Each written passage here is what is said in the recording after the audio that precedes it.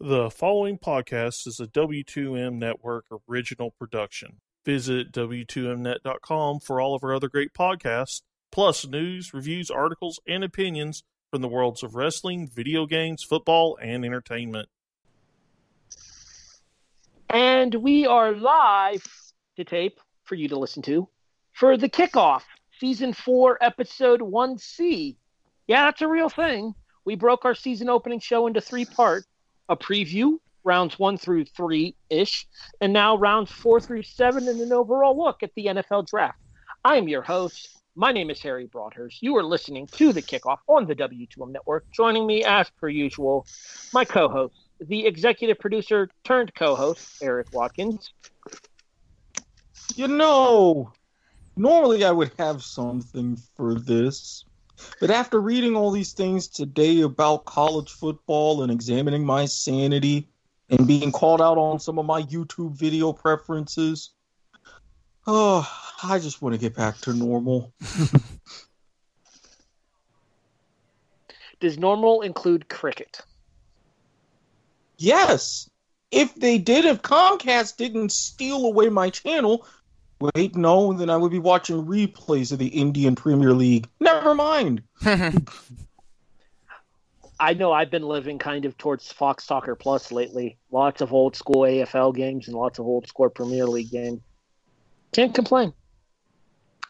The co-host turned executive producer, Brandon Biskobing. Yeah, we're all learning how to live without sports right now. It's a very dull, dull world.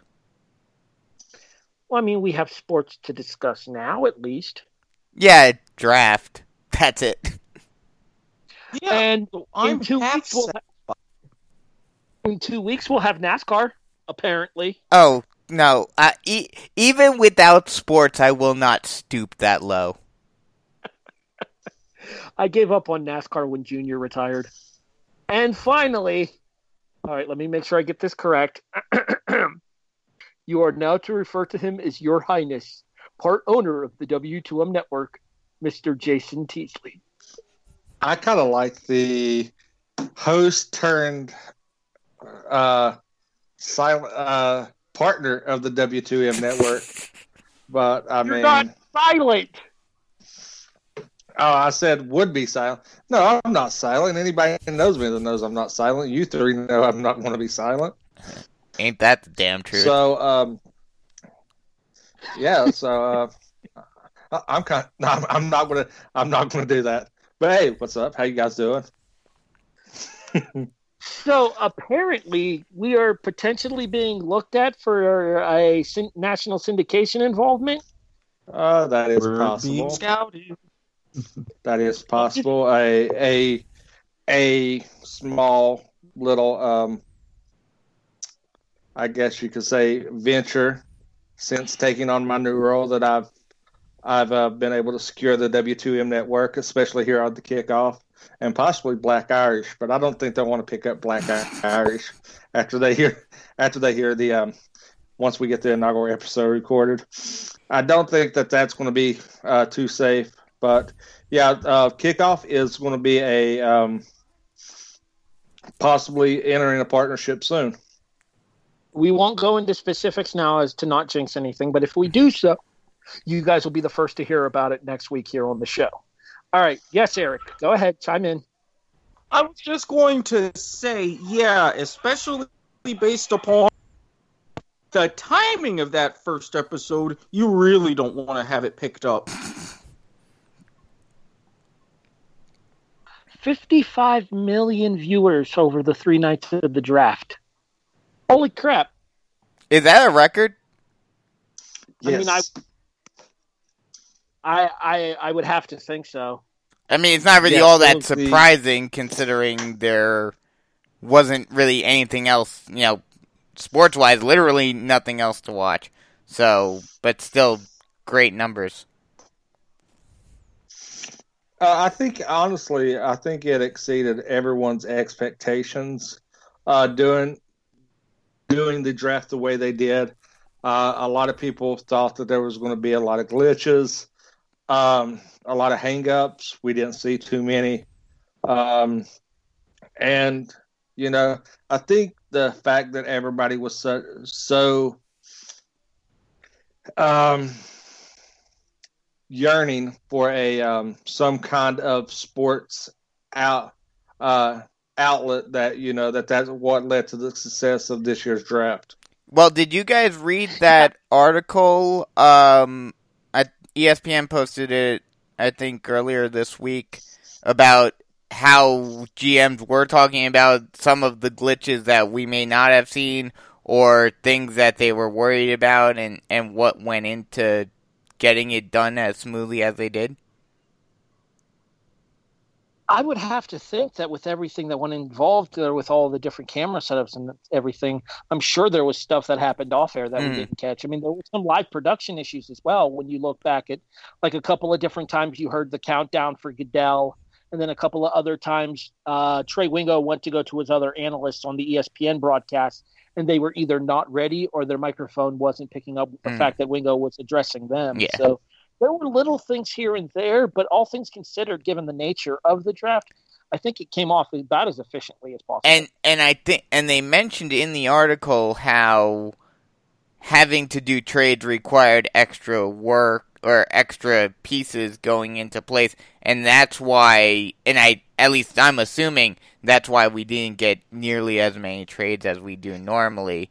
And then another thing, the funny thing that was mentioned on it was the Bengals GM, a lot of people were making fun of how bland and basic his setup was. He actually ordered a fancy desk to replace that bland brown one, but it didn't arrive in time. So he was going to have this swagged out setup, but he didn't have the opportunity to do it. I'd say all things considered for Cincinnati, though, they did pretty well. I mean, you got a potential franchise quarterback and a man who could be a franchise wide receiver, or at least somebody that could help soften the blow once A.J. Green's time does come. Not sure if you want to mention, talk about this tonight or wait until, the next episode, but now there's another quarterback in the free agent market that, it'll be interesting to see if he ends up anywhere. Hey, Erik, I hear you guys need one. You got two decent ones in the free agent market. Well, I don't know that anybody's going to want to sign Cam Newton, but that's neither here nor there. And I want to take knowing my team. Watch, that's exactly who we signed. I could totally just see to that. Give that extra little Florida touch. Go ahead, Jason. I'm gonna go ahead and say this. I will go on record to say that I did lose my bet, and I will be purchasing Sean a Dak jersey, only because I think it's because his brother died that he didn't get traded. But that's beside the point. Oh, boo! I think Jerry had a soft spot. Couldn't kick a man while he was down. But honestly, I think there's a chance that Cam ends up in New England. I don't know why. I think that if New England can get a halfway decent physical on him, I think that is a possibility because I don't even know who New England's starting quarterback is currently. Yeah, that's a damn good question. Stidham, thank you. Oh, yeah, the former Jared Auburn Stidham. quarterback. Yeah. Okay. Former Auburn quarterback. Okay. I mean, Baylor by way of Auburn. Didn't he just beat Alabama like 2 years ago too? Was he the quarterback to beat them in the to keep Bama out of the college football playoff? Wouldn't that be ironic? So? In the 2020 draft. 3 years ago, I want to say, wasn't he the quarterback that beat Bama to keep them out of the CF? I think you're right. Yeah. Yeah, I think you're right. And wouldn't that be ironic if Cam went to New England and took over where Stidham might have been a quarterback, might have been the star, one Auburn quarterback for another? Yeah, I was going to say. Well, if it's not Cam, it's a certain player that I'm sure we'll discuss here shortly. that is heavily being linked to New England after his recent release. Well, we might as well touch the elephant in the room because Brandon kind of brought it up without actually saying it. The Cincinnati Bengals released Andy Dalton yesterday. Yesterday being Wednesday, we're recording on Thursday night. And rumors are Dalton's got interest from several teams here. I've heard Chicago might take a swing as well. It's hard to tell. Chicago just signed Foles. Yeah, but can you trust Nick Foles to stay healthy? I mean, he would basically be just the backup right now. I haven't been hearing anything saying that they're losing faith in Trubisky. Not officially, no. Unofficially, they are. And again, Dalton was the one who I was talking about that would go to New England to begin with. That's true. I'm 100% hearing that they're losing faith in Trubisky and the fact that they're not going to pick up his fifth-year option in Chicago. Yeah. All right, let's move on. We got a couple of other things to discuss here, so we may as well get to it. Erik, rounds 4 through 7 for Jacksonville. Take us through. Well, on this year's episode of What Pac-12 Quarterback Did the Jags Pick in the 6th Round? I was a little bit confused because I get what the whole situation about, potentially tanking for Trevor, which, would it really be tanking if we're really that inept? Argument aside, I get the whole situation about wanting to see what Minshew can really do, especially on a new system. But why would you get Luton out of all places, Oregon State? Trash onto more trash. Trash in, trash out. I don't understand this. It's the new Jaguar way. Jason, your thoughts on anything Jacksonville related from this draft? No. I defer to Erik anything Jacksonville. I defer to Erik on his expert opinion because after our plans got ruined, I kind of quit caring about Jacksonville, and since they broke my heart and the Corona kept us away from touring the stadium. So yeah, I just really don't care about Jacksonville right now. Jaguars going to Jaguars? We did not break your heart. The coronavirus broke your heart. Well, this time. Well, I was still going to come toward the stadium, but they told me no. It was going to be 2 people walking around the stadium. Well, 3, counting our guide. We could have stayed 6 feet apart toward the stadium. Yeah, but the stadium and all the other facilities are closed, which, given parts of downtown, is probably a good thing. We could have said it was essential. We could have said like you as a Make-A-Wish kid. Why would I have to be the Make-A-Wish kid? Wait a minute. Because I'm older. What was this about trying to get a sponsorship? Well, I mean, we could have. I mean, still, we're still. The views and opinions of Jason Teasley do not necessarily, son of a bitch, they do. Yeah, they do now. No, but I'm just saying that, I mean, we could have tried some angle like it, or we could have said that I had some rare form of some rare disease and it was my dying wish or something. Let's move on before this goes any further off the rails, please. Bisco, do you have any thoughts about Pac-12 quarterbacks going to Jacksonville? I mean, it's their MO. Jaguars are going to Jaguars. That's all I got to say to that. It used to be Browns are going to Brown. There are certain teams that it's just... It seems like Browns, Jaguars, and Jets, and you could probably throw in the Raiders in there. They're just going to do what they're going to do, and they just don't care. I pity the fool who doesn't trust Al Davis, even though he's dead.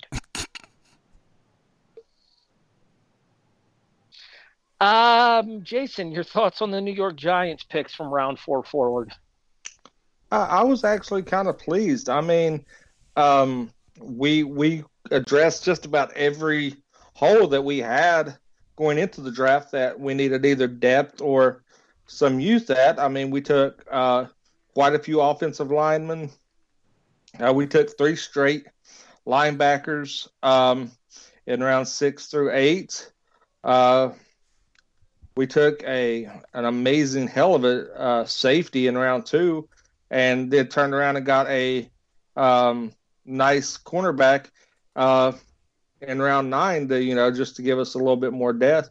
But primarily, I was really happy with our overall draft because we had to shore up that offensive line to give Daniel Jones time to throw and open up some holes for Saquon. So I really can't say anything negative on the Giants' drafting strategy this year. I did notice that we did not take a single skill position this year, which really surprised me. I didn't realize that until I kind of went back and looked at the recap. I thought we might have grabbed some late-round flyer at a skilled position, but nope. Offensive linemen, defensive back, and linebackers is all we drafted. Speaking of linebackers, Brandon had a question about one of the Giants draft picks. Yeah, I'll defer to you, Harry, since you're the not only are you the Florida man, you're also the Penn State guy. So Okay. Whoa. First of all, Erik is Florida man on this Fair show. enough. Let's get that straight first and foremost. Okay, you're the Gator man. That's a little bit better.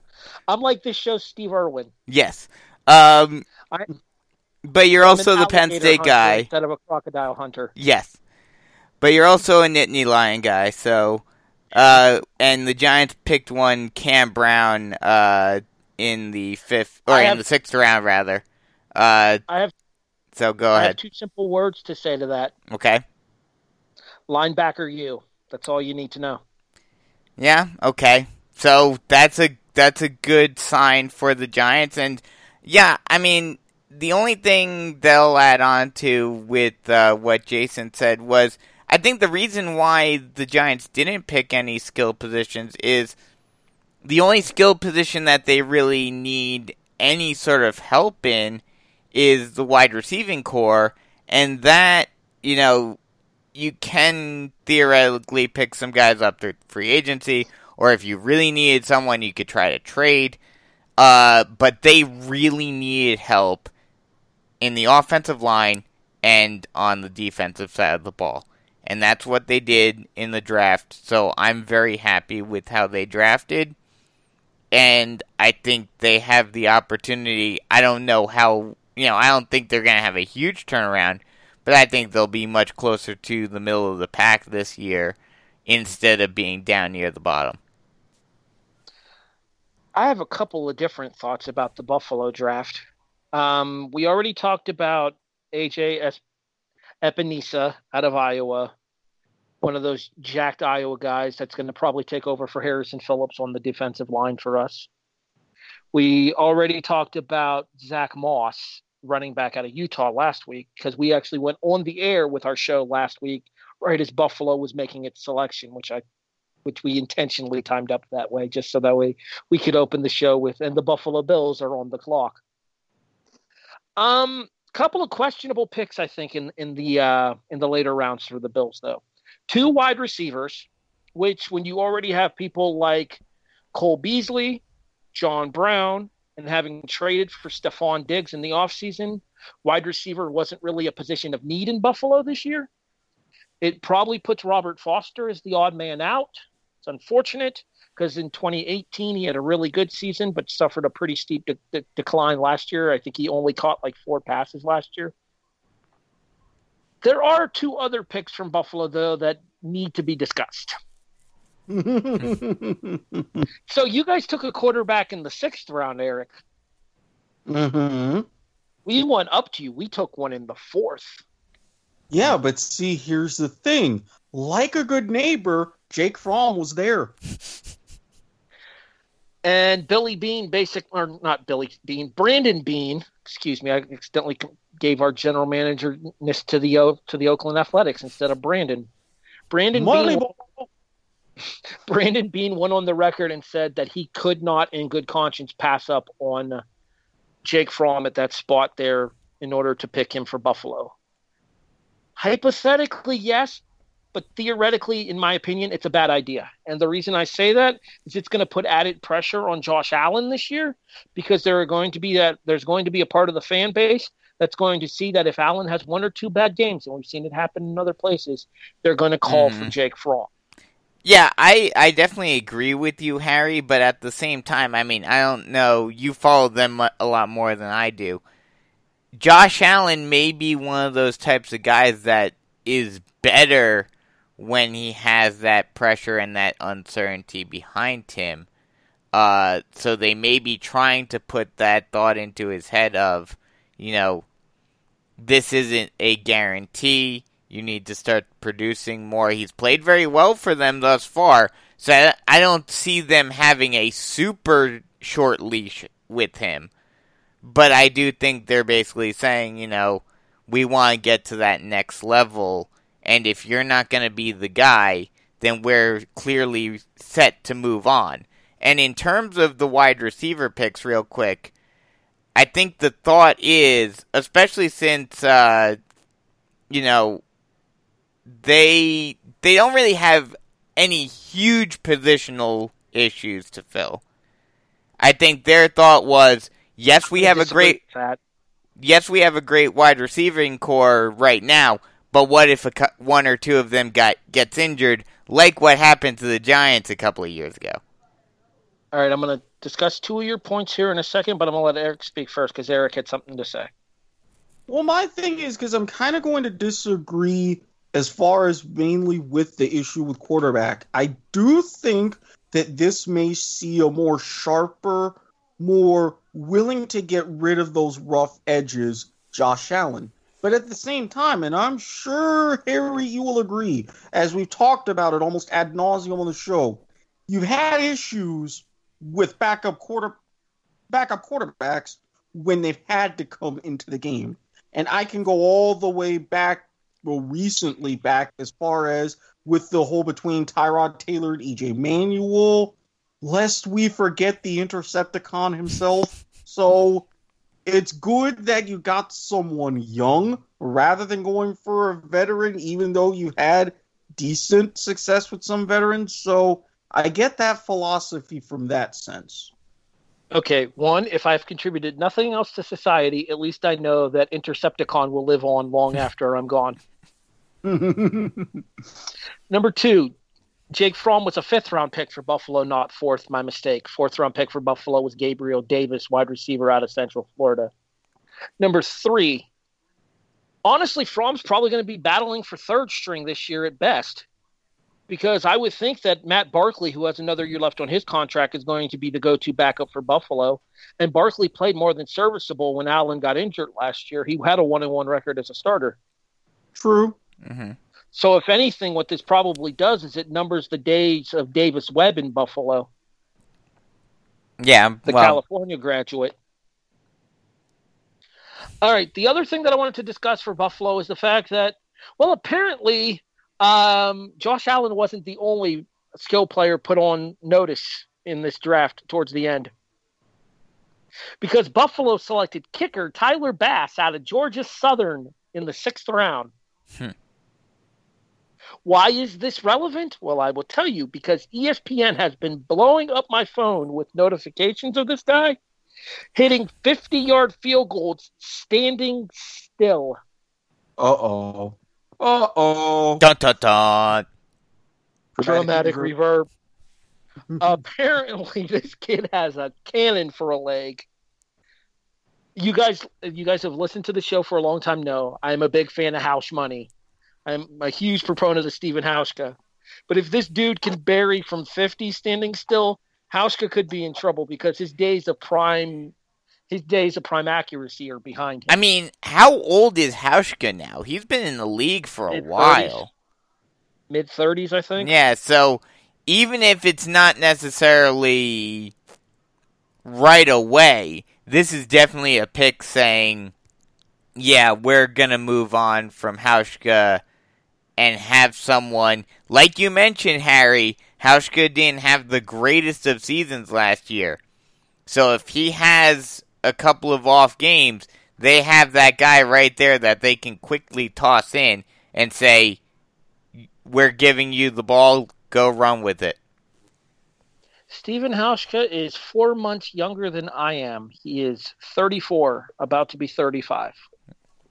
Just whatever you do, don't return the favor for Mike Hollis. Don't. Send him elsewhere if you're done with him. I don't mind Hauschka. I think Hauschka's hit a series of big kicks in Buffalo's history, so his place in Buffalo's history is assured. I mean, he's not Steve Christie or anything, but he's up there as far as our better kickers go. I mean, as we've seen with other kickers, other bigger name kickers, the most glaring example is Adam Vinatieri in New England. A lot of teams, if you have one mediocre season, a lot of teams are very willing to move on. That's fair. Jason, your thoughts on everything in regards to the kickers carousel that's going on up in Buffalo right now? Do you think this is the end of house money up in Buffalo? I think he's got one more year. I think they're grooming his replacement. I think I think they're he's got one more year. If he produces this year up to his capability, then he can extend that longevity. But I honestly think that it's going to be one of those foreseeable, writing on the wall type deals that they're wanting to go with that nucleus being so young. They're wanting to go younger. And also what's great about drafting a younger kicker that can produce is it helps you out a lot on salary cap when it comes down to money-wise. So you can target other glaring holes in your team to sign free agents in the offseason. I think another thing real quick is that they're hoping, at least, and I think Hauschka will do it, they're going to have Hauschka teach him how to handle the pressure in the NFL and be able to make those big kicks when it matters most. I just looked up on Google for Hauschka's contract, and he is actually entering the final year of his deal this season. So they're probably going to use Hauschka this year unless he has some huge hiccups. Like a monster year, yeah. And then Tyler ready. Yeah, and they're also going to use Hauschka as a way to get him ready for next year. That would make sense. Other players that we wanted to discuss from rounds 4 forward that didn't fall to any of our respective teams. Jason, I know you had one that you wanted to talk about because he has kind of a hometown tie-in and might have been the most controversial pick of the draft. Yeah, the kid out of Marshall who has now learned to that he has a lovely tattoo that he got when he was 18. He was the first kicker taken, wasn't he? I believe so. Pick number 159 to New England in a trade from Las Vegas. Yeah, Justin. I'm not even going to try to row. I would say Rowasser. Yeah, something like that. But anyway, yeah, it's a local kid here out of Marshall who has risen to fame. Even you guys even let me know before we came on because I haven't even been work's been crazy and everything, so I haven't even got to see the story until you guys brought it up. Who has got a tattoo when he was 18 years old and come to find out that it was a really racially insensitive tattoo and that he is going to be covering up very soon once this pandemic is over. But I thought it was a real surprise that he was was the first kicker to go off the board because, yeah, he has a strong leg, but I don't think that he was the best kicker coming out in the draft. We talked about the one for Buffalo, Tyler Bass. We talked about Rohrwasser, but here's the thing. We talked about one kicker in particular in our draft preview, and it's the best kicker in college football the last 4 seasons, Georgia's Rodrigo Blankenship, who did not get drafted. Yeah, that's kind of surprising. Yeah. Total curse of the Aguayo right there. Total curse of the Aguayo. I felt bad for the kid because I saw what he was capable of in college. I mean, we played Georgia 4 times, as a Florida fan. So Blankenship did more than his fair share of numbers on Florida over the course of his 4 seasons. A couple of other names to talk about here as well. So we know that Indianapolis got their quarterback of the present this offseason when they signed Phillip Rivers. Apparently, they've signed their quarterback of the future as well, as they have drafted Jacob Eason out of Washington. Erik, we kind of talked about Eason when we were discussing the two Apple Cup quarterbacks that were in this particular draft here. And you seemed a little bit higher on the Washington State quarterback than you were on Eason. Do you think that this benefits Eason going to a situation where he can learn under a veteran like Phillip Rivers? Honestly, I really do. Knowing that, number one, the team is really in this kind of temporary rebuild / recovering from the Andrew Luck retirement, the pressure is really going to be off, especially since the AFC South, I don't care what you say, is still going to be wide open these next couple years. So the fact that he can come in, kind of shake everything that happened at Washington after what had happened in Georgia and be like, okay, I don't have to be the man. I can just sit, pick Phillip Rivers' brain all I can, maybe come in towards the end of the season and then really show that what happened, not just in the Pacific Northwest, but you're going to see more of what happened right there in Athens, and that just wasn't any kind of fluke. So, very good choice by Indy, and I think Eason's going to be better for it. Jason, your thoughts on Jacob Eason landing under the Phillip Rivers learning tree? Yeah, I think that was probably one of the best case scenarios for him. Rivers still has a little bit of gas left in the tank, but he is very, very intelligent when it comes to reading defenses and everything. So I think that a mentorship from Rivers will be a huge benefit. Kind of what may have transpired, even though that Daniel Jones did take over for Eli, but Eli was on the sideline helping, and in the film room helping him, mentor him. Just wasn't in the game, and Jones wasn't handling the clipboard. But I think Rivers' game decision and intelligence on the field will be a huge benefit for that young man going forward. Brandon, your thoughts on the Jacob Eason to Indianapolis decision? Yeah, I mean, it's definitely a pick of, we don't know how long Rivers has left. And Rivers, for sure. in spite of the fact that he's never really done much in the playoffs, he's still been a pretty good quarterback in the NFL throughout his tenure, throughout his 15 years.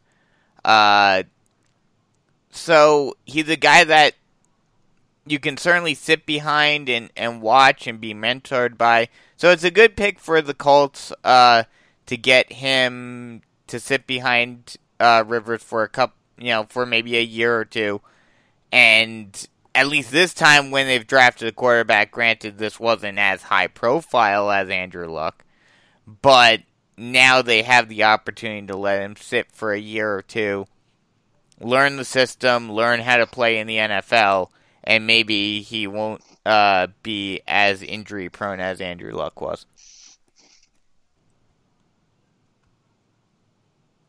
Erik, anybody in particular that went rounds 4 through 7 that you want to discuss? I forget where he went to, but I know that during the draft, you were saying so much about how Miami players didn't get drafted and this and that, and all of your fancy Gators and Nittany Lions who Goodell butchered their names went first. But I was finally glad to see Shaq Quarterman go, because Shaquille Quarterman went 140th to Jacksonville. Well, there goes that level of optimism. Oh, God. Fun fact, just real quick, fun fact, you actually had another Hurricane player selected 5 picks later as well. DJ Dallas went to Seattle. Now, DJ Dallas, I was very glad about because, again, with Seattle's schemes and how he could fit well in getting, at the very least, an extra safety net for Russell Wilson when he's running around, I was very excited for. Now, I don't know how far up the depth chart he's going to be, but considering the recent history with Seattle running back injuries, I think he's going to have a chance to really put his stamp on that backfield. If only I asked for competence, yet I received nothing. Why couldn't the Cons be as well in sorting out everything in our front office for the draft as they are blasting the players who want to be traded on Twitter? I don't get. Can that be swapped somehow? I'm afraid not. So, Jason, you know how we were talking XFL this year? Well, we was. Right. Before that went down that went down the pooper real quick. I got a plan for that. The XFL player that was eligible for this draft, the former West Virginia Mountaineer Kenny Robinson, went in round 5 to Carolina. He got drafted in the 5th. Yes. And one pick behind him was his teammate, Colton McKivitz, lineman. And what's even more ironic is he got drafted out of the XFL because he got caught cheating while at West Virginia and kicked off the team. Caught cheating on an exam? Yes. And he was booted from campus. Well, if there's one thing we've learned in the NFL, cheating is rewarded there. Mm-hmm. Yes. Yes, hello, Bill Belichick. Brandon, anybody in particular from rounds 4 through 7 that you want to discuss? I have one other name that I want to talk, but I'm going to save him for last. No one from rounds 4 through 7, but there is one guy that I didn't mention last week that went in the middle of round 3 that I just wanted to mention real quick. Oakland drafted 2 wide receivers back-to-back in the middle of round 3, and the second of those was one Brian Edwards out of South Carolina, who's also from Conway, right down the road. And I think we'll see where he is in the depth chart because the Oak Vegasland Raiders, they have a lot of wide receivers now, so we'll see what happens there with that. I'm half stupid over here. I'm looking for Oakland making a selection. Like, where the hell is he talking? And then I realized Las Vegas, genius. Yes. I fixed it. I said Oak Vegas Land. I'm still going to call them Oakland for a while. I still call the Rams St. Louis. Exactly. I got no room to talk. And the Chargers San Diego. Technically speaking, one of those selections at wide receiver, Brandon's got the Rona. One of those selections at wide receiver, Lynn Bowden's actually going to be moving to running back in the NFL. Yeah, so, the only real wide receiver pick out of those was Edwards. A couple of Gators I want to send quick congratulations to and thank you for their careers. Jabari Zuniga, who we briefly discussed on the show last week, went to the Jets. I'm sorry that you went to the Jets. I wish you well. Have fun losing. And then wide receivers Freddie Swain, who was a 6th-round pick, and Tyree Cleveland, who was a 7th-round pick. Florida wide receivers tend to not do so well in the NFL, though. So I wish them both the best. I hope that they can break the Gator curse when it comes to wide receivers in the NFL, but I don't exactly have high hopes for them. Florida doesn't really have that one position, like you were saying, linebacker for Penn State. Yeah. We have the all-time NFL leading rusher, so. True. Fred Taylor, thank you very much. Isn't Taylor in the top 10 as well? I believe he is still. Because I know Emmett's still number 1. So, and he's a Florida Gator grad. All right, so back to the other player that I did want to discuss from rounds 4 through 7 that we didn't talk about here. One of the biggest games that we talk about every year on this show, and the one game that we hold in the most reverence on this show, is Army-Navy. And the one young man who has been tearing up Army-Navy for the last 4 years has been the quarterback for Navy, Malcolm Perry, who helped Navy defeat Army this year for the first time in 3 years after having the 17, 18-year winning streak snapped, I think it was. Something like 17 or 18 years. Mm-hmm. I think it was 18. Yeah, I think Eric's correct. So Perry extended it when he was a freshman, lost as a sophomore and a junior, and then got it back as a senior. Malcolm Perry will not play quarterback in the NFL. I can absolutely guarantee that. However, Malcolm Perry is going to try to make the Miami Dolphins as a running back. As somebody who has no real dog in this fight, you guys know as a Bills fan, I'm not going to be especially caring about the Dolphins. A salute to Malcolm Perry, and I absolutely wish you nothing but the best. Thank you for your service, and good luck. I forget how that works with... they can try to play in the NFL. If they can play in the NFL, if they make a roster, they are let out of their enlistment. Oh, okay. Yep. That's been a rule because that was a thing even with Keenan Reynolds when he was drafted by Baltimore. They were like, well, if he can make it in the NFL, then he shouldn't have to go to his mandatory enlistment. So that was a thing. But I don't know. I wouldn't say this season, but if I were you, Harry, I would be caring about those Dolphins down the road. They've got something cooking down there in Miami. And boy, it smells delicious. I'm not going to say that the Dolphins are the biggest doormat in the East. That's clearly the Jets this season. True. But, I mean, we also have to take into consideration, do we even know whether Tua's going to play this year? Well, even if he doesn't, don't they still have Fitzpatrick? That's true. Yeah, they still got Fitzmagic. And have Tua sit out this year. I mean, if anything, have Rosen too. I was going to say, if anything, Tua's drafting probably means that Rosen's looking for his third team in 3 years. Correct. It's going to be very interesting this season because there are a lot of quarterbacks out there who either don't have a job at all or could very well get cut, who could be serviceable. Definitely looking at a very interesting training camp, whatever we get of training camp this year. Well, that makes it even more interesting. Absolutely. Jason, what team do you think did the best in this draft? I'm going to actually have to say the Bengals. I mean, they filled a lot of key positions. Their second-round pick was a utter steal. They got their franchise quarterback. I really liked the way the Bengals did. I loved what the Giants done.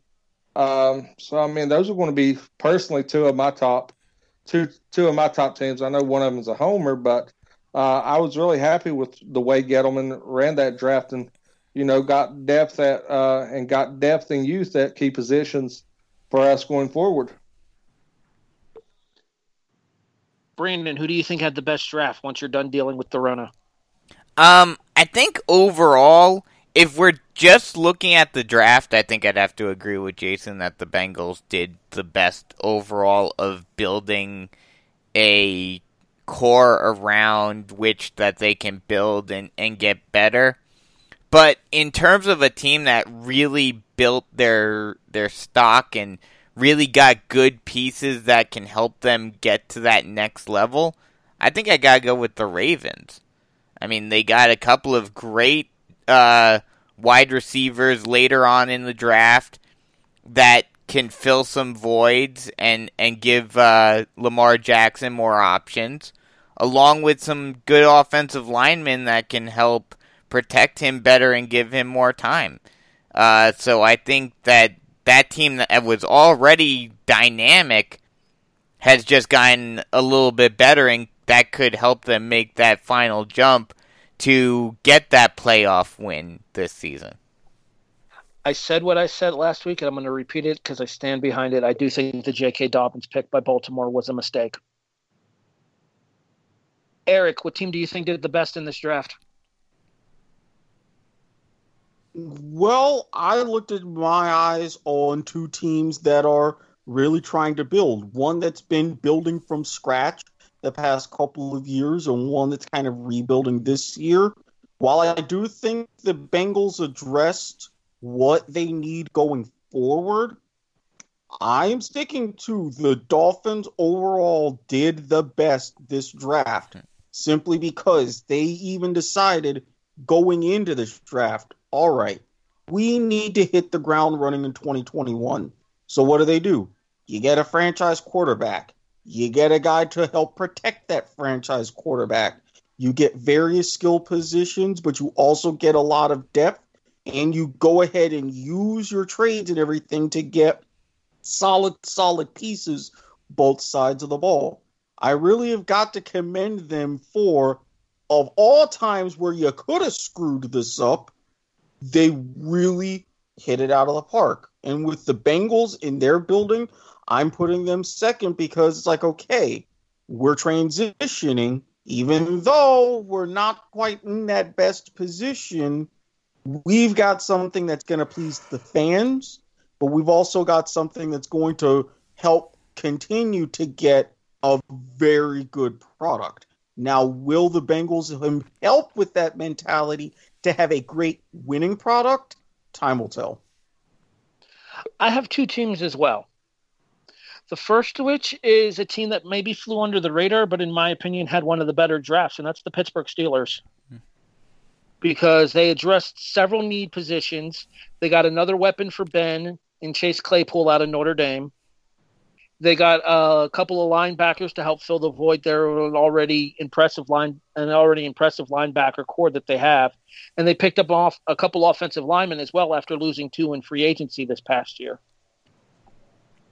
The other team that I'm going to give an honorary mention to is the Denver Broncos, who I think significantly upgraded their weapons packages for Drew Lock, the quarterback out of Missouri that's their starter now that they've cut Joe Flacco. I think that getting Jerry Jeudy as late in the first round as they got him is an absolute steal, because I think Jerry Jeudy's the best wide receiver in this class. And there's no question in my mind of that. Oh no, I think he's definitely the top receiver. I thought he would go way sooner. I thought he was going to be one of the top 5 picks. He fell all the way to 15 for Denver. Yeah, I know. And Denver was talking about trading up, trying to trade up into the top, within the top 10 to grab him. And then he kept falling and falling. So Elway didn't pull the trigger, and it still worked out. And he still got his guy. In addition to that, I mentioned one of the other players later. I think Tyree Cleveland could be a good special teams player for them because Cleveland has speed. He showed that at Florida. He has good hands, so he would be a good guy for the hands team. And he's got a lot of heart, too, because he missed significant time due to injury last year and kept fighting back to get back onto the field. So I think Tyree Cleveland's going to be one of those late-round picks that's going to end up being a steal for Denver. Cleveland whiffed on that one. I mean, it's Cleveland. Jason, let's go to the opposite side here. Who do you think had the worst draft? By far the Green Bay Packers. I think we can all agree that the Jordan Love pick was way out of left field, so much that even the kid in the background made sure that everybody knew that he had no say-so in the pick. If you've seen the meme on that one. The little kid has his hands raised up in the air like, wasn't me. Yeah, so I think that was with such a deep wide receiver class and them needing somebody to complement that offense and be a wide receiver too in that offense. I think them whiffing and taking a quarterback. I mean, yeah, I think I was, for lack of better words, I was in love with Love in this draft. I said it here that he was my most pro-ready quarterback. And I was really looking for him to go to Dallas. But when Green Bay snatched him up as early as they did, I mean, It left a lot of people scratching their head and kind of wondering if there's something going on behind the scenes that nobody's seen the light of yet, and now questions are arising to see what Rodgers' future in Green Bay looks like. I mean, even Brett Favre came out and said, demand a trade. I'm going to throw 5 names at you here, Jason. You ready? All right, I'll see if I can pronounce them. Chase Claypool, who we've discussed several times with Pittsburgh. Laviska Shenault in Jacksonville. Denzel Mims out of Baylor. I do not remember which team he went to. Van Jefferson out of Florida. And T. Higgins, who went to Cincinnati at the start of the second round. You know what all 5 of those wide receivers have in common? They got drafted after. They all went after Love? They all 5 went in the second round after Jordan Love was picked with pick 26 by Green Bay. So instead of getting Rodgers a weapon that he needed, you got who you think is his heir apparent. Here's the other showed dividends for at least 2 years. Here's the other thing too about that pick. How many quarterbacks went between when the Packers drafted Love and the Packers' next pick? Well, the Packers' next pick. 1. That's it. There weren't many other teams that were going to draft a quarterback that high in the draft. And the Packers probably shouldn't have been either. Theoretically, they could have gotten Love at their second round pick, if not trading up slightly to get him in the second round. The only quarterback that went between Green Bay's first-round pick and then their second-round pick was Jalen Hurts to Philadelphia, and that's a can of worms of its own for this conversation. Yeah, so, I think we can all agree that the Packers had the worst draft.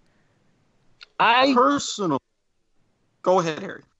I was going to say, I think they're up there. I don't know if they're a runaway worst. Because I think Philadelphia taking Jalen Hurts is pretty freaking stupid. Mm-hmm. But to be fair... Go ahead, Eric. I think that I can get why Philadelphia got Hurts simply because of Wentz and his injuries. I get that. Real quick, Eric, you realize their depth chart now says Wentz Hurts, right? Exactly. I was just gonna say. The meme ability right there. I was just gonna say, they drafted Hurts because Wentz gets hurt. Continue your thought, Eric. But with the Green Bay Packers, they are playing a very, very dangerous game. We can see what Matt LaFleur will want to do on offense. I get, if you look at how their season ended, how they were pushed around by San Francisco in the NFC Championship game, why everybody's looking at Kyle Shanahan and that method in the NFC of being a power running team. I get that. But at the same time, you know how Rodgers is. You've known how he is and how much of a diva he has been and how much he could really sow discontent in that locker room. He's saying all the right things publicly as far as what's going on in introducing Jordan Love, especially after what happened with him coming into the team with Brett Favre. I get that. But at the same time, you could have waited to pull this trigger. You know you're still going to be dealing with Aaron Rodgers for the near future, especially since, newsflash, you gave him a massive contract. You're going to be stuck with him, not just this season, but next season as well. Don't you think, because you're not a free agent destination, you can only get drafts but so much, with this record, 36 wide receivers taken, try to get one for now to at least appease him and say, yes, we understand We were 13-3, got within a game of the Super Bowl. Let's get you something to go over the top, get over that hump. Then when we get rid of you, then we can go ahead and make that transition. They just did this too soon, and I have a feeling it's going to backfire. Really backfire. Jason, one more thing real quick here. Rohrwasser was not the only Marshall player selected. Chris Jackson, safety, went to Tennessee in the 6th round. I don't know much on him. And him going to Tennessee probably won't know much on him. But like I said, I mean, it's always good to see a Marshall or WU player go and make that. I'm not going to drop the little tidbit of since joining the Big 12. West Virginia has one of the is currently now they're tied for the top 15 most top 15 picks in the NFL draft since joining the Big 12. We won't talk about that. But real quick, you're not tied. You guys still have the outright lead. CD Lamb went 17th. I thought somebody went and we didn't. Nope. We didn't get to. Highest player picked from the Big 12 this year was CD Lamb at 17. Okay, cool. I guess we still do have the lead. So there's that. Like I said, I mean it's all about getting the best for the local universities and the teams I do follow. All right, so that's going to pretty much wrap up our coverage of the 2020 draft. However, it has been brought to my attention that I actually forgot a big news story. And I was going to read off the headline, but unfortunately, Jameis Winston had it intercepted on his way to giving it to me.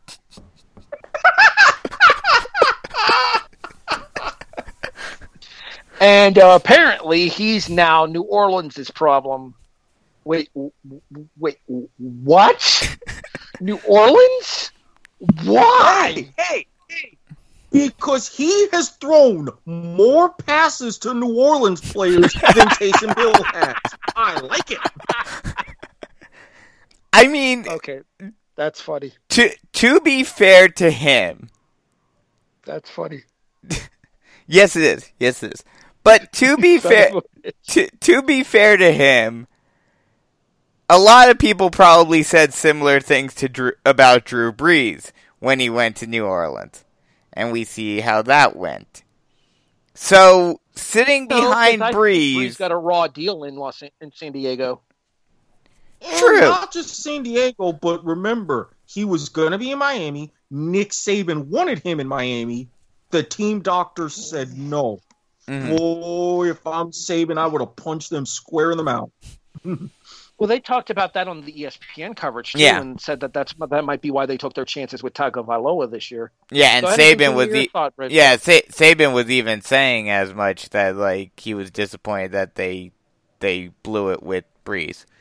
But yeah, I mean, I think if he sits behind Brees for a year or two or whatever it's going to be, and he's able to learn how to control the tempo and control himself better, I think he could be, now do I think he'll become a superstar quarterback? Probably not.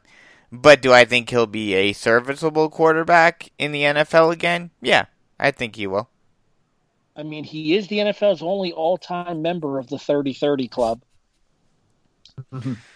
And he even got LASIK surgery, so maybe he can see the colors better. I forget who it was, but one of my friends posted on Facebook that they're not a fan of the NFL draft, and they said if they wanted to see 30 picks in 3 hours, they'd just watch a Tampa Bay Buccaneer game. I posted that. I don't know if it was you seen it when I'd posted it, but I seen it and posted it as well. I was dying. Yeah, that's pretty funny. I mean, I think he can do a lot in New Orleans once they move on from Breeze in 4 or 5 years. See, here's the question, though. When they move on from Breeze, will they move to Jameis Winston or will they move to Taysom Hill? Well, I think this is adding those options. And also, I think Taysom Hill kind of gives them more value as that be-all, end-all type of guy that they can stick anywhere. But here's the rub. Number one, it's not going to be 4 to 5 years. Drew Brees is looking at that NBC money he's making. The fact that they've already got a plan for him. Mm-hmm. But yeah, Harry says like 2 years tops. Then he'll be broadcasting Notre Dame games as the analyst, then working in the studio on Football Night in America, then be the Sunday Night Football guy alongside Tirico when Al Michaels' contract is over. But beyond that, look at what Taysom Hill already got. The Saints just signed him to a pretty sizable extension for his contract. So I personally, while he is the ideal / player, Sean Payton and everybody is looking like, hey, he could definitely be the guy, especially since Bridgewater's gone, and we could use Winston as a backup role, just in case. Or, if we still need Taysom as those strict plays, Winston can at least do something. And I think it's also... Go ahead, Harry. I was just going to say, my guess is Winston's there in case Breeze gets hurt this year. And to help bring along Taysom Hill to move him towards that starting quarterback role. I'll agree with that. Taysom Hill has almost Patrick Mahomes-like tendencies. He can run. He can throw. He can line up at any position on the offensive side of the field outside of lineman. Maybe tight end. Although he is a big boy. They make him big in Utah. I'm just saying. Mm-hmm. So he's somebody that could line up anywhere on the line. He could have that trick element component. But even as a starting quarterback, he could still have that element there. It's more of a safety, a hedge your bets pick with Winston moving to New Orleans this year in case either Breeze or Hill get injured. Yeah, I think not just that, but especially with how small the contract is for Winston, it is very much of, hey, it's not really hurting us. We're not really losing anything by picking up Winston.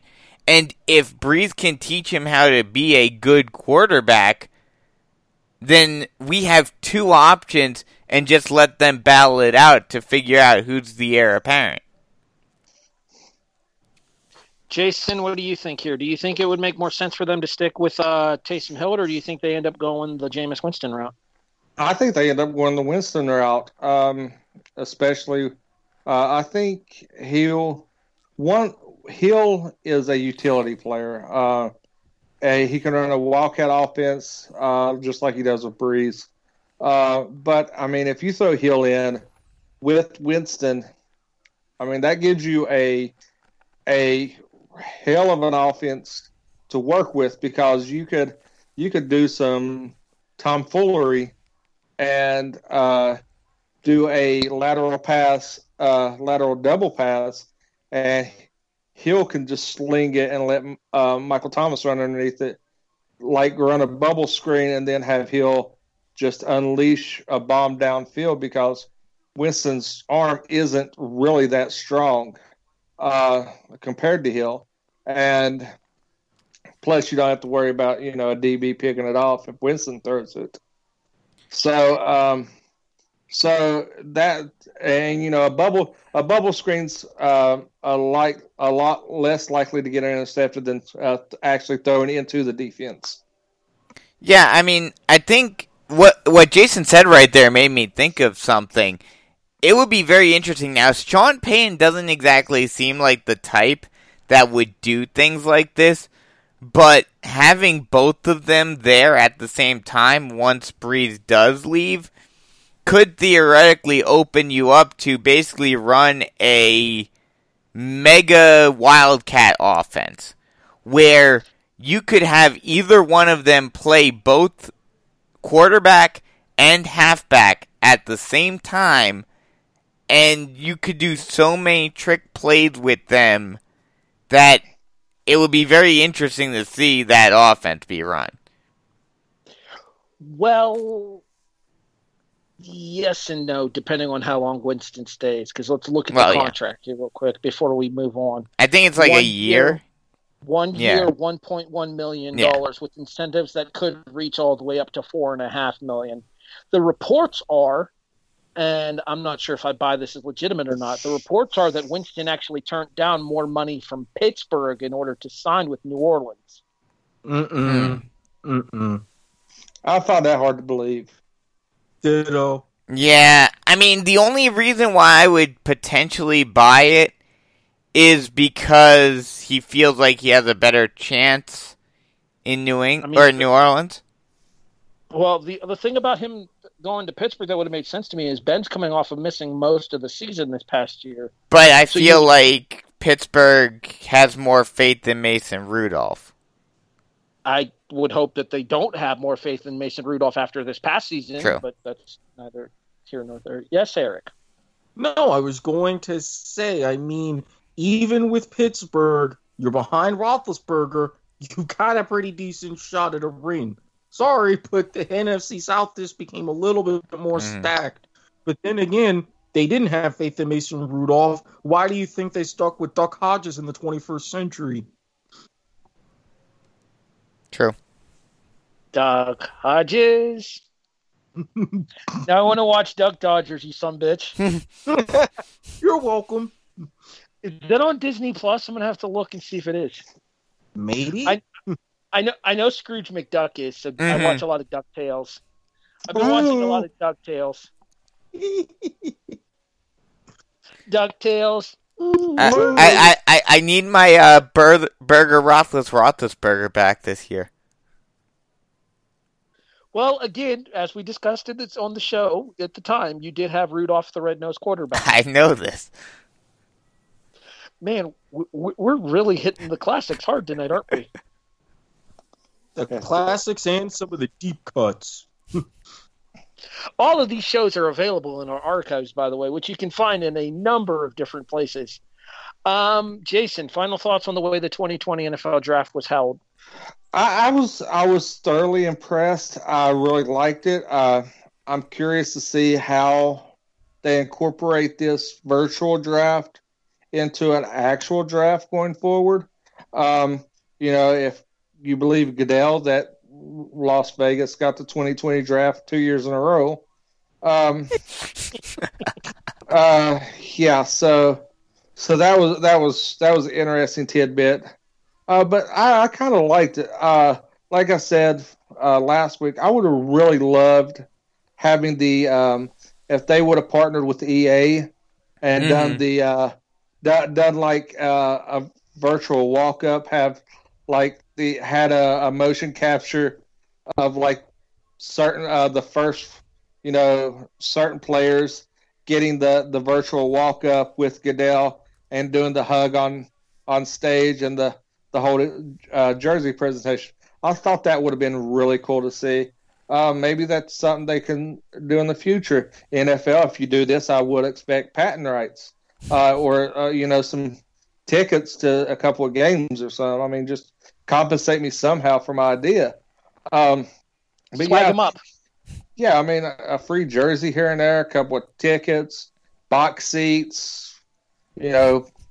I'm taking over the world. I mean, I could get 0.00001% ownership somewhere, like the Giants. Just as an official head of sports at W2M Network, let me just say these ideas were copyright Jason Teasley, 30th of April, 2020.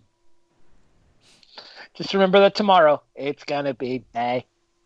I was waiting for somebody to do that, but yeah, I mean, I was happy with the draft. It far exceeded my expectations. How about you guys? I liked Brandon, it. you're up next. Yeah, I mean, I definitely liked it. I thought it definitely I don't know if it exceeded my expectations, but I definitely thought that we would get a few more bugs and glitches than we did. So I was happily surprised about that. I would have liked them to have a little, like some of the GMs and owners did have a lot of fun with it and whatnot, but I would have liked some of them to have a little more fun. I mean, obviously, certain GMs and owners and head coaches, you don't expect them to really have much fun, but outside of that, I was expecting more, we got a good bit of family interaction, but we need more dogs on the draft. I will say the best part about New England is Bill Belichick's dog. Mm-hmm. That was a gorgeous husky. So, all in all, I liked it. I do agree that, do the first round, maybe the second round live, but then do the remainder of the draft virtually. See, the only problem with that is having to split the teams into different crews, one to handle the live draft That's and one to true. handle the virtual draft. Yeah. And that can tax the resources. The only way really around that is to do the live draft one weekend and then do the virtual draft the next. Yeah. Well, I mean, that's what they've been doing in some recent years with the different people announcing different picks for the live draft, so it can work. It can work. Erik, your thoughts on the overall 2020 NFL draft? Very, very smooth. Underbetters, you're welcome. And aside from the excess of human tragedy stories, thank you very much, ESPN. Overall, they did a very good job of making it a very nice made-for-television event. Not just now when we need sports events like this, but even in general. Mm. The one thing I will... Just real quick here, Brandon. How was it that you praised it last week, Erik? Tragedy porn? Tragedy porn.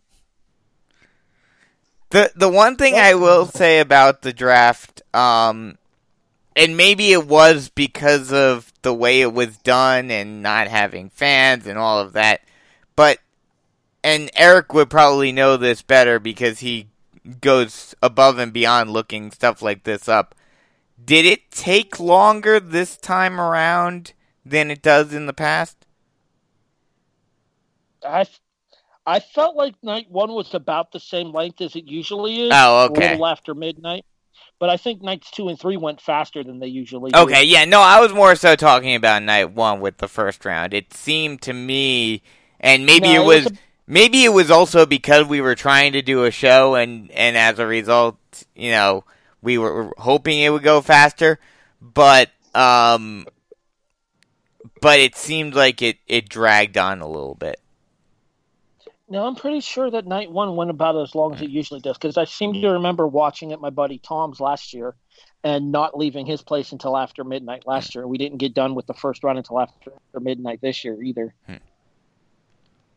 We've lost Erik, I think. Yeah, he said he'll be right back. So maybe he'll be able to answer my question. Maybe he'll know the answer when he comes back. Overall, I think that this concept could work in the future. However, I don't think that you want to take away the interactivity of the draft that I think a lot of the NFL fans appreciate. Like I said, that's why I think the best way, and I agree with you about the issue of how to have the teams there for the first part and then back at home for the second part. But I would like it to where you get, the first round or the first 2 rounds live, get the players to come up on stage and all of that, all the pomp and circumstance, but then also have the fun of the remote draft for the remainder of it. Well, as I was about to finish saying there, though, is I think that somebody that we worked with here on the Kickoff before, Robert Foster of Golden Point Sports, he was actually at last year's draft in Nashville. So I think that having it as digital as it is this year, you lose that connectivity with the fan bases. You lose the opportunity to interact with the fans from the different teams, and you lose the chance to have the different convergence of teams, of fans of all 32 teams there. I mean, for the digital draft, they had a hard time filling a couple of the teams up for the digital picks towards the end of the second and the third round. We were talking about this last week. I think they found like 7 or 8 Bears fans and had to put up a bunch of logos.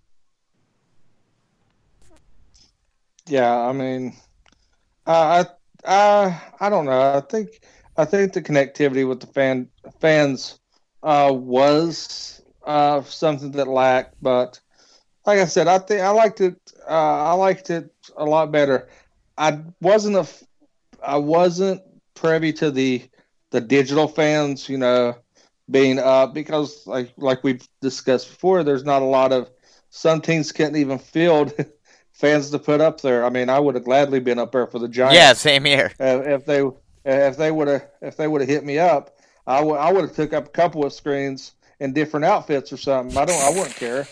But I mean, I think Had a way too offensive sign. They had me as a Jaguars fan. Old school gear, complete with the old logo that the car company sued with, and yeah, I would have made it a nightmare and been happy if I did.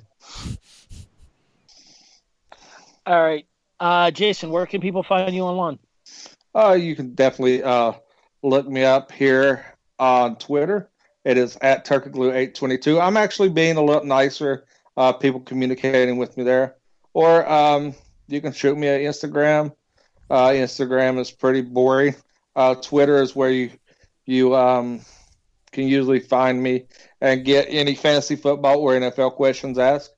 Speaking of which, there is a venture being discussed that we will be delving into in a couple weeks or a month or so, or whenever we decide what the football season holds, and talks with somebody about doing another show. So that would be 3 shows that will be on overseeing here at the W2M Network.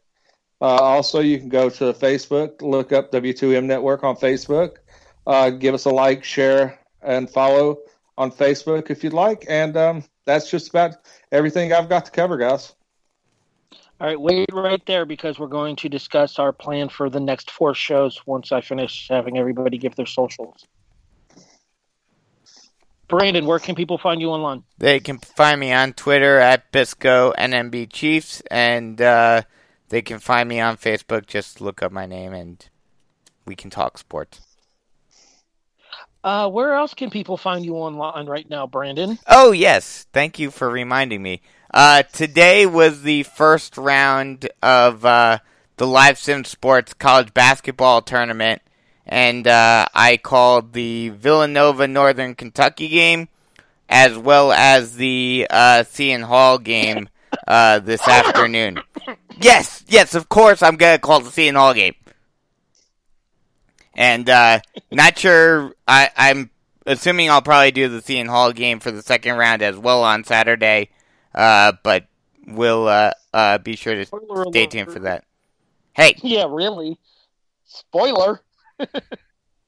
I mean, they're a 3 seed. Do you really expect them not to win? Yes. It's happened before.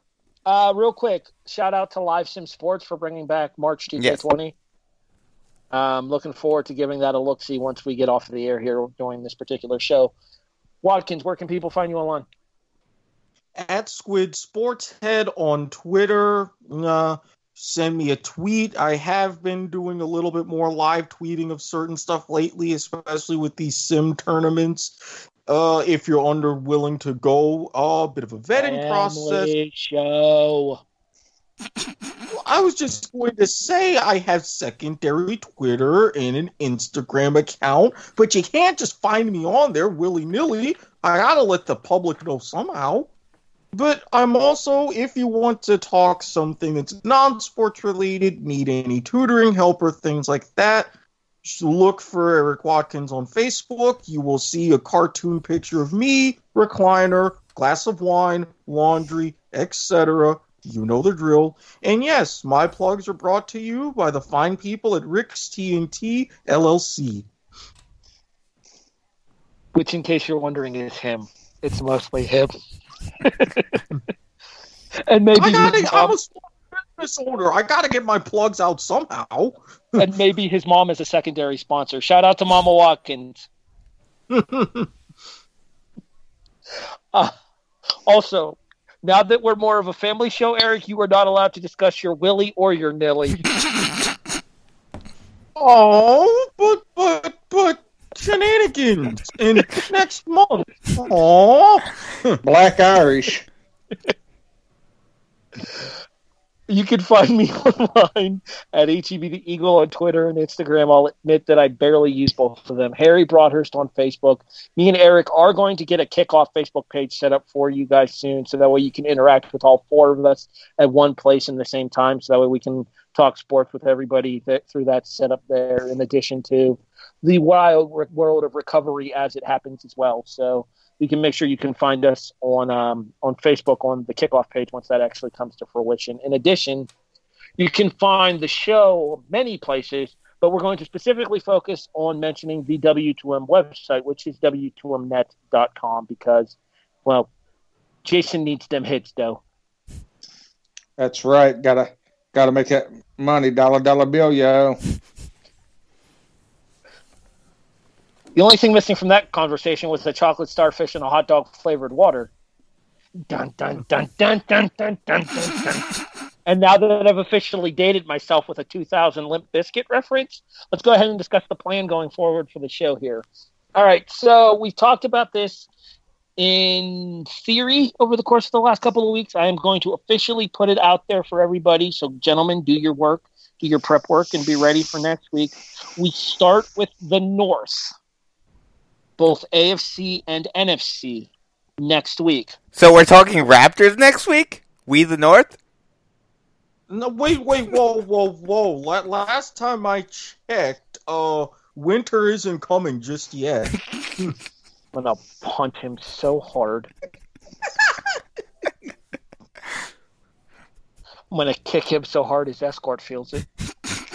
Hey, the North, remember. Anywho, real quick, though, we are going to be starting Greatest of All Teams next week, which is our view on the best offensive and defensive player to ever play for every NFL franchise that is currently active, because we're not going back to, like, the Houston Colt 45s. That's just not happening. Yeah, look. So I do have a preference on that. But... Go ahead, Jason. I do have. So, would we be combining the Oilers with the Titans? Yes. Oilers would become the Titans since the Texans are their own team. Okay, that's what. Is there any? Was there?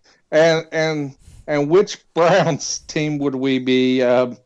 I would assume both. Speaking, Cleveland retained the rights to the Browns when they moved to Baltimore, so Baltimore is its own separate franchise. Any and all Browns would be with the Browns. And the Colts, Baltimore Colts, are included with Indy. Correct. Would become the Colts, yes. So the Ravens would only be to their expansion. From 99? 96. Oh, 96, you're right. Yeah. Yeah. End of the 90s, end of the 95 season, so started in 96. Okay.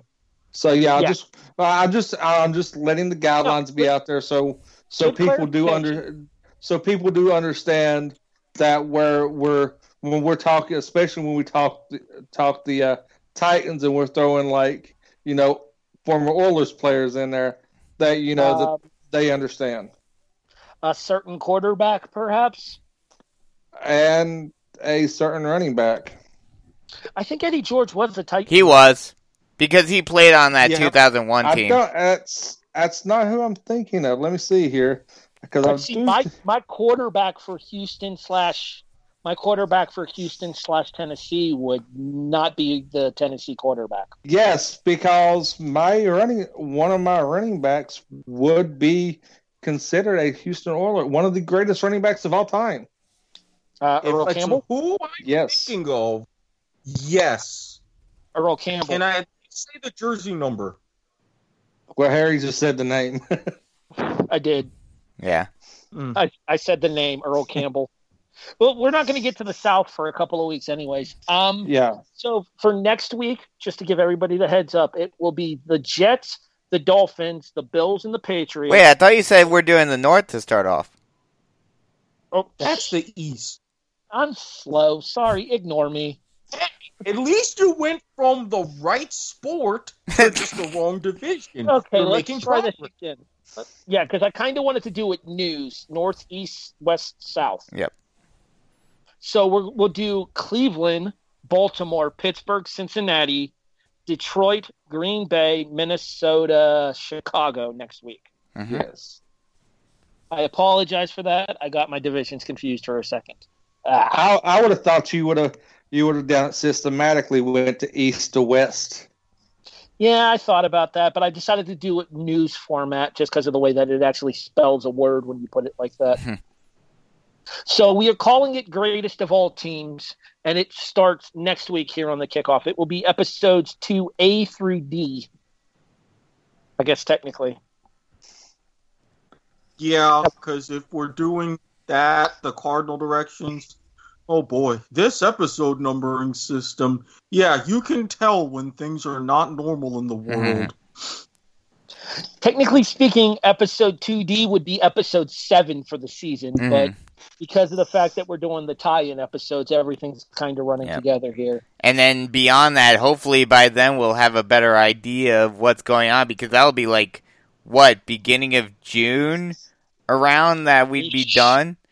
So by then, hopefully, because I don't know if we were going to do this officially, but, then we were talking about, doing an episode of what is to come and having our opinions on that.